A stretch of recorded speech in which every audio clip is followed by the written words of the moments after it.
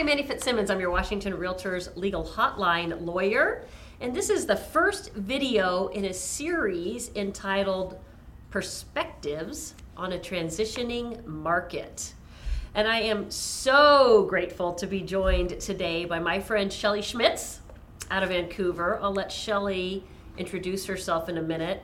But Shelly is going to help me throughout this entire video series as we interview other industry professionals who will help guide Washington Realtors to better service consumers during this transitioning market, helping consumers to achieve their goals of buying and selling homes, and helping you to achieve your goal of remaining successful in the real estate industry. And so the first perspective you're going to hear is that of Shelly's. And I'm so, like I said, so grateful that Shelly has joined us because Shelly brings with her 30 years of experience. And in that time, I suspect you've seen a market shift or two. Many, yep. Shelly currently manages 370 brokers? Yes. Yeah. So Shelly, go ahead and tell us where you're from, Okay. and what's your firm's name, just a little bit about yourself, and then we're going to launch right into talking about this shifting market and your perspective on it. So I'm Shelly Schmitz with Keller Williams Premier Partners in Vancouver, Washington. Of course, that's Clark County, and we service Clark County, Cowlitz, Skamania are kind of our primary. It's kind of a big area. And like you said, I've been doing this for 30 years, and I will say one of the little things about that is I have had great mentors that I've been able to lean on, and I think that's why I've been able to make it this long. Okay, so in your 30 years, you're a manager right now, obviously, designated broker, right? Mm-hmm. Have you also been boots on the ground selling real estate? Oh yes. So I've been on the management side only for 9 years.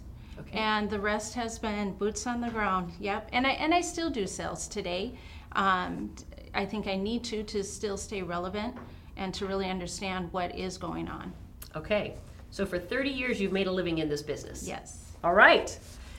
With that then, and understanding that you've been through a shift or two, I want to speak today to brokers who have not only joined our industry in the last 10 years, because if you've joined the industry in the last 10 years, you're familiar with it hasn't always been exactly the same market, but a very seller-favored market,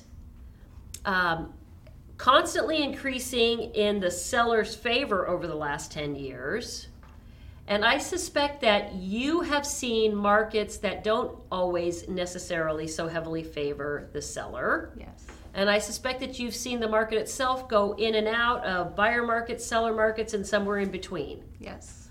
So as you look, so I want to talk to those brokers who are new in the last 10 years. I also want to talk to the brokers who might have been licensed for more than 10 years, but who haven't been through a shift for a long time. Right. Or maybe haven't been through as many shifts as you have. Shelly, as you look at the shift that's already started and is coming, are you worried? Are you fearful? I am not fearful. I would like to say to everyone, don't be fearful. I always tell people it's a checkup from the neck up. So it all starts with your mindset. And if you look at this market as, okay, it's not going to be like it was yesterday. I need to figure out what I need to know, and then I need to start doing the steps to keep me to be able to keep going forward and being able to help my brokers and clients. And so it all starts with mindset, and no one should have fear. Okay. What do you think is the best tool for a broker to overcome the fear? What does a broker need to do in order to know that they can face the market every day with confidence?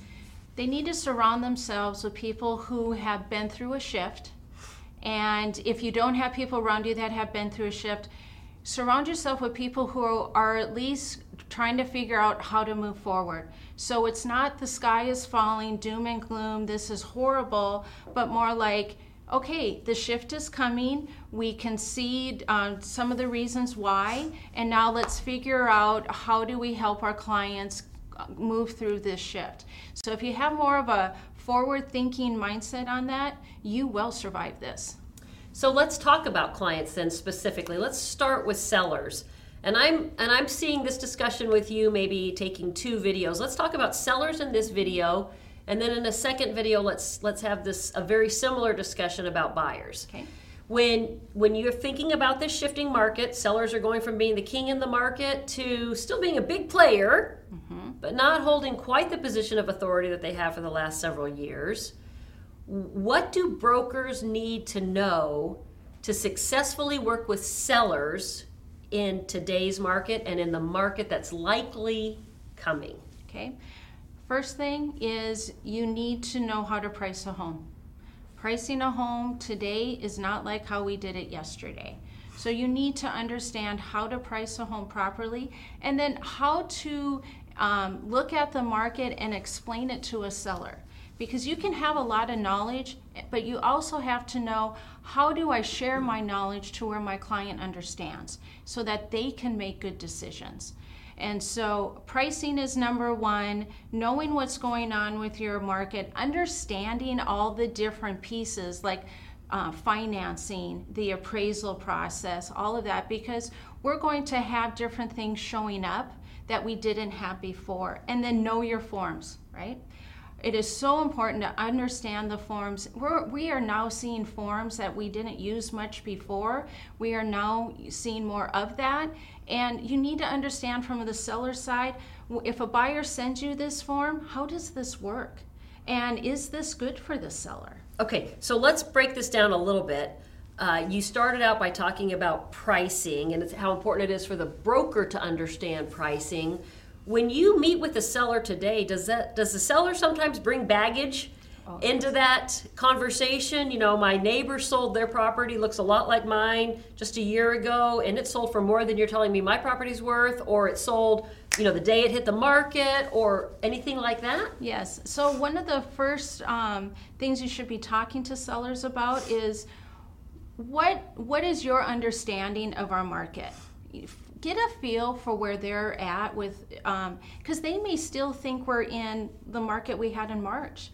And so once you know what they're thinking, then you can explain to them, here's what it is today, and just really help them understand also how we got here. So you can say that prices are leveling or prices are starting to go down, but they always want to know the why in it. And if they don't know the why, it's going to be too hard for them to make good decisions. They're going to want yesterday's prices. Okay. And you can explain that only if, going back to what you said, if you know how to price. So you've got to be able to know your own market so that you can give them the data they need to understand why you're giving them the numbers you're giving them. Is that right? Correct. And with knowing your market, you should know how many listings are coming on, maybe weekly or daily, how many homes are going pending, your average days on market, and what does that mean to them? How many months of inventory do we have? All the things that brokers talk about, you should be sharing with your client. And then at times you may have to give them the definition too, because we kind of use terminology that they may not be familiar with. But the better educated your client is, the better the decisions you and your client can make, and it's probably going to be a smoother transaction. Okay, so I want to pick up 2 things from here. It sounds to me like you're saying you want to help set expectations for your seller. Yes. But I also, here's another thing that I just heard you saying. A broker in today's market might have to work harder than they had to work in the previous market. Yes. And what I'm saying about, what I'm meaning by that with this particular statement, and I'm guessing this might become a theme as we move through this series. But what I just heard you say is you know, in yesterday's market, seller just had to list their house and they were going to get, in most markets, and if the property was priced properly, they're going to get most likely multiple offers. What I just heard you say is that the broker is going to have to do a lot more work going in to make sure that that seller not only prices property, but understands how and why what's likely to happen is going to happen. So let's talk about that then. Setting expectations for the seller. It is setting those expectations and managing them. Okay. So when you go in and you're setting the expectations, seller, this is what is going on in the market. This is a good price for your home, but if we don't have a sale in, let's say, 10 days, then we're going to have to talk a potential price change. So set what those expectations will look like. You are going to probably have to say, hey, I can't guarantee you're going to get multiple offers, or that you're even going to get an offer above asking like we used to in the previous market. So you want to set that so that they understand that what happened yesterday may not be happening today. And then from there, you want to remind them as you're going through this process, because they're going to look at you and nod and go, yeah, yeah. And then 5 days from now, when they don't have an offer, they're going to get frustrated. And you just have to kindly remind them, we talked about this, here are those expectations, so that you can keep everything as level as you can. Okay. So managing expectations starts with setting expectations. Yes. You can't go back to them a week or 2 or even 4 weeks later and say, remember, we talked about this at the time you listed the property, if you haven't talked about this at the time you listed the property, right? And being able to say, remember, we talked about this at the time, is critical to then being able to help them keep proper focus a month later when their property hasn't sold. Is that right? Right. And if people understand, here is the process, here are things that could happen, and then they do happen, they're going to be like, okay, yeah, you told us. But if you say this could happen and it doesn't, they're that story that had multiple offers, sold above asking, because that's still out there. They're going to be like, oh my gosh, this is so wonderful, right? You don't want to be... You exceed expectations. You exceed it, yep. And you don't want to be doom and gloom. Just be real with them. But setting those proper expectations, following up, and I wouldn't say don't, like, you talk about it on day one and then you don't talk about it for 10, 14 days again. You need to keep lightly revisiting that. So wait a minute, Shelley, I'm sorry. I don't want to lose this, and I have a tendency to lose a train of thought. You don't want to be doom and gloom. I think that what you just said is so important. If somebody's trying to win the listing and they go and they say, oh, the market, they're not going to get that listing, right? Right. So what you're saying is a broker's got to find the perfect marriage between setting expectations, realistically setting expectations, but also encouraging and being enthusiastic with the seller about the prospect of getting their home sold. Here's why I'm the best broker in the marketplace to help you sell your home. Yes, the market today isn't what it was yesterday, but we're going to embrace the market as it stands. And you can do that if you've got the background and the data, the information, knowledge is power, that kind of thing, right? And I think that's key. Knowledge is power. When you have knowledge, you will not have fear and you will be confident. And a client wants a confident person in front of them. Okay. And when I say confident, though, I'm not talking cocky. I'm just saying you're relaxed. You're like, you know what? We can do this, right? Here's how it works. And it is so important that when understanding also our market, that we are still in a seller's market. And yet it is a better market for the buyer today, but we're still in a strong seller's market. It's a better market than it used to be for the buyer. Yes. But it's still a seller's market. It's still a seller's market. Okay. There's a lot of positive out there in our market. This is not the sky is falling. This is not 2008. Right. So we are not there. And I don't think most forecasters think we're going there. No, I would hope not. I even look at it, and I'll just kind of throw this out, but I've had people say prices could go down 20%, 30%. And I'm like, well, let's just say they did that. That's 2019, 2020. Those are good years, right? So to me, once again, that's another reason why there's no fear. Because even when we do go backwards, if you're going to call it that, it was still good. The market went up so much that if we come down a little bit, we're still good. Help sellers understand that that's still not a scary thing. Okay, before we leave this conversation with sellers, you've talked about pricing, you've talked about a lot of the initial expectation setting and managing the expectations. Is there a conversation you need to have with sellers up front about what may happen in the negotiations? Are negotiations today looking something different than they did in the past market? Yes, so thank you for that.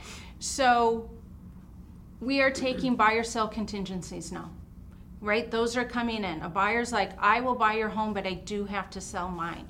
In the past, last couple of years, sellers weren't needing to take those because we had cash offers, or people at least didn't have that contingency. Now we're seeing more people with that contingency. So sellers, this is how this works. Okay, so as buyers gain some strength in the market, buyers are being more bold with the demands they're making in the transaction. Right. So I've always had to sell my home, but in the past I might not have included a home sale contingency to be more competitive, but now I want to protect myself in the transaction. I'm going to include my home sale contingency because I believe there's the potential that I'm going to be competing against fewer, even no buyers in this Correct. transaction. Closing costs. We're now starting to see that a bit. Buyers are like, hey seller, I'll pay you that price, but can you help me with my closing costs? We didn't even have that hardly in March. We are seeing them coming in with different terms, and they're not bad terms. These are actually, for us old timers, these are actually terms that are everyday terms for us, Yeah. right? We're kind of becoming a little bit more normal. But if you're not familiar with this, you need to know how this works in the forms. I had a broker come to me a couple weeks ago and goes, I've never had to ask for closing costs. My buyer wants to do that. Where do I find that in the forms again? It's that kind of stuff. So you want to kind of refresh on That's how okay. that all I had a is. designated broker in the Seattle area ask me if I could teach to his firm how to use an inspection contingency because he has brokers in the firm who have been selling for several years who have never used an inspection contingency. Yeah. So you're right. It's much more normal over the history of the industry for buyers to include inspection contingencies and even ask for closing costs and home sale contingencies when necessary. Okay, Shelley, I want to wrap this video. Let's come back in the next video and have the same conversation about buyers and how brokers can work with buyers in this shifting market with confidence and to achieve success. Perfect. If you have questions on this topic or any other, please visit warealtor.org, follow the link to the legal hotline, and ask me a question. Thank you for being a Washington Realtors member.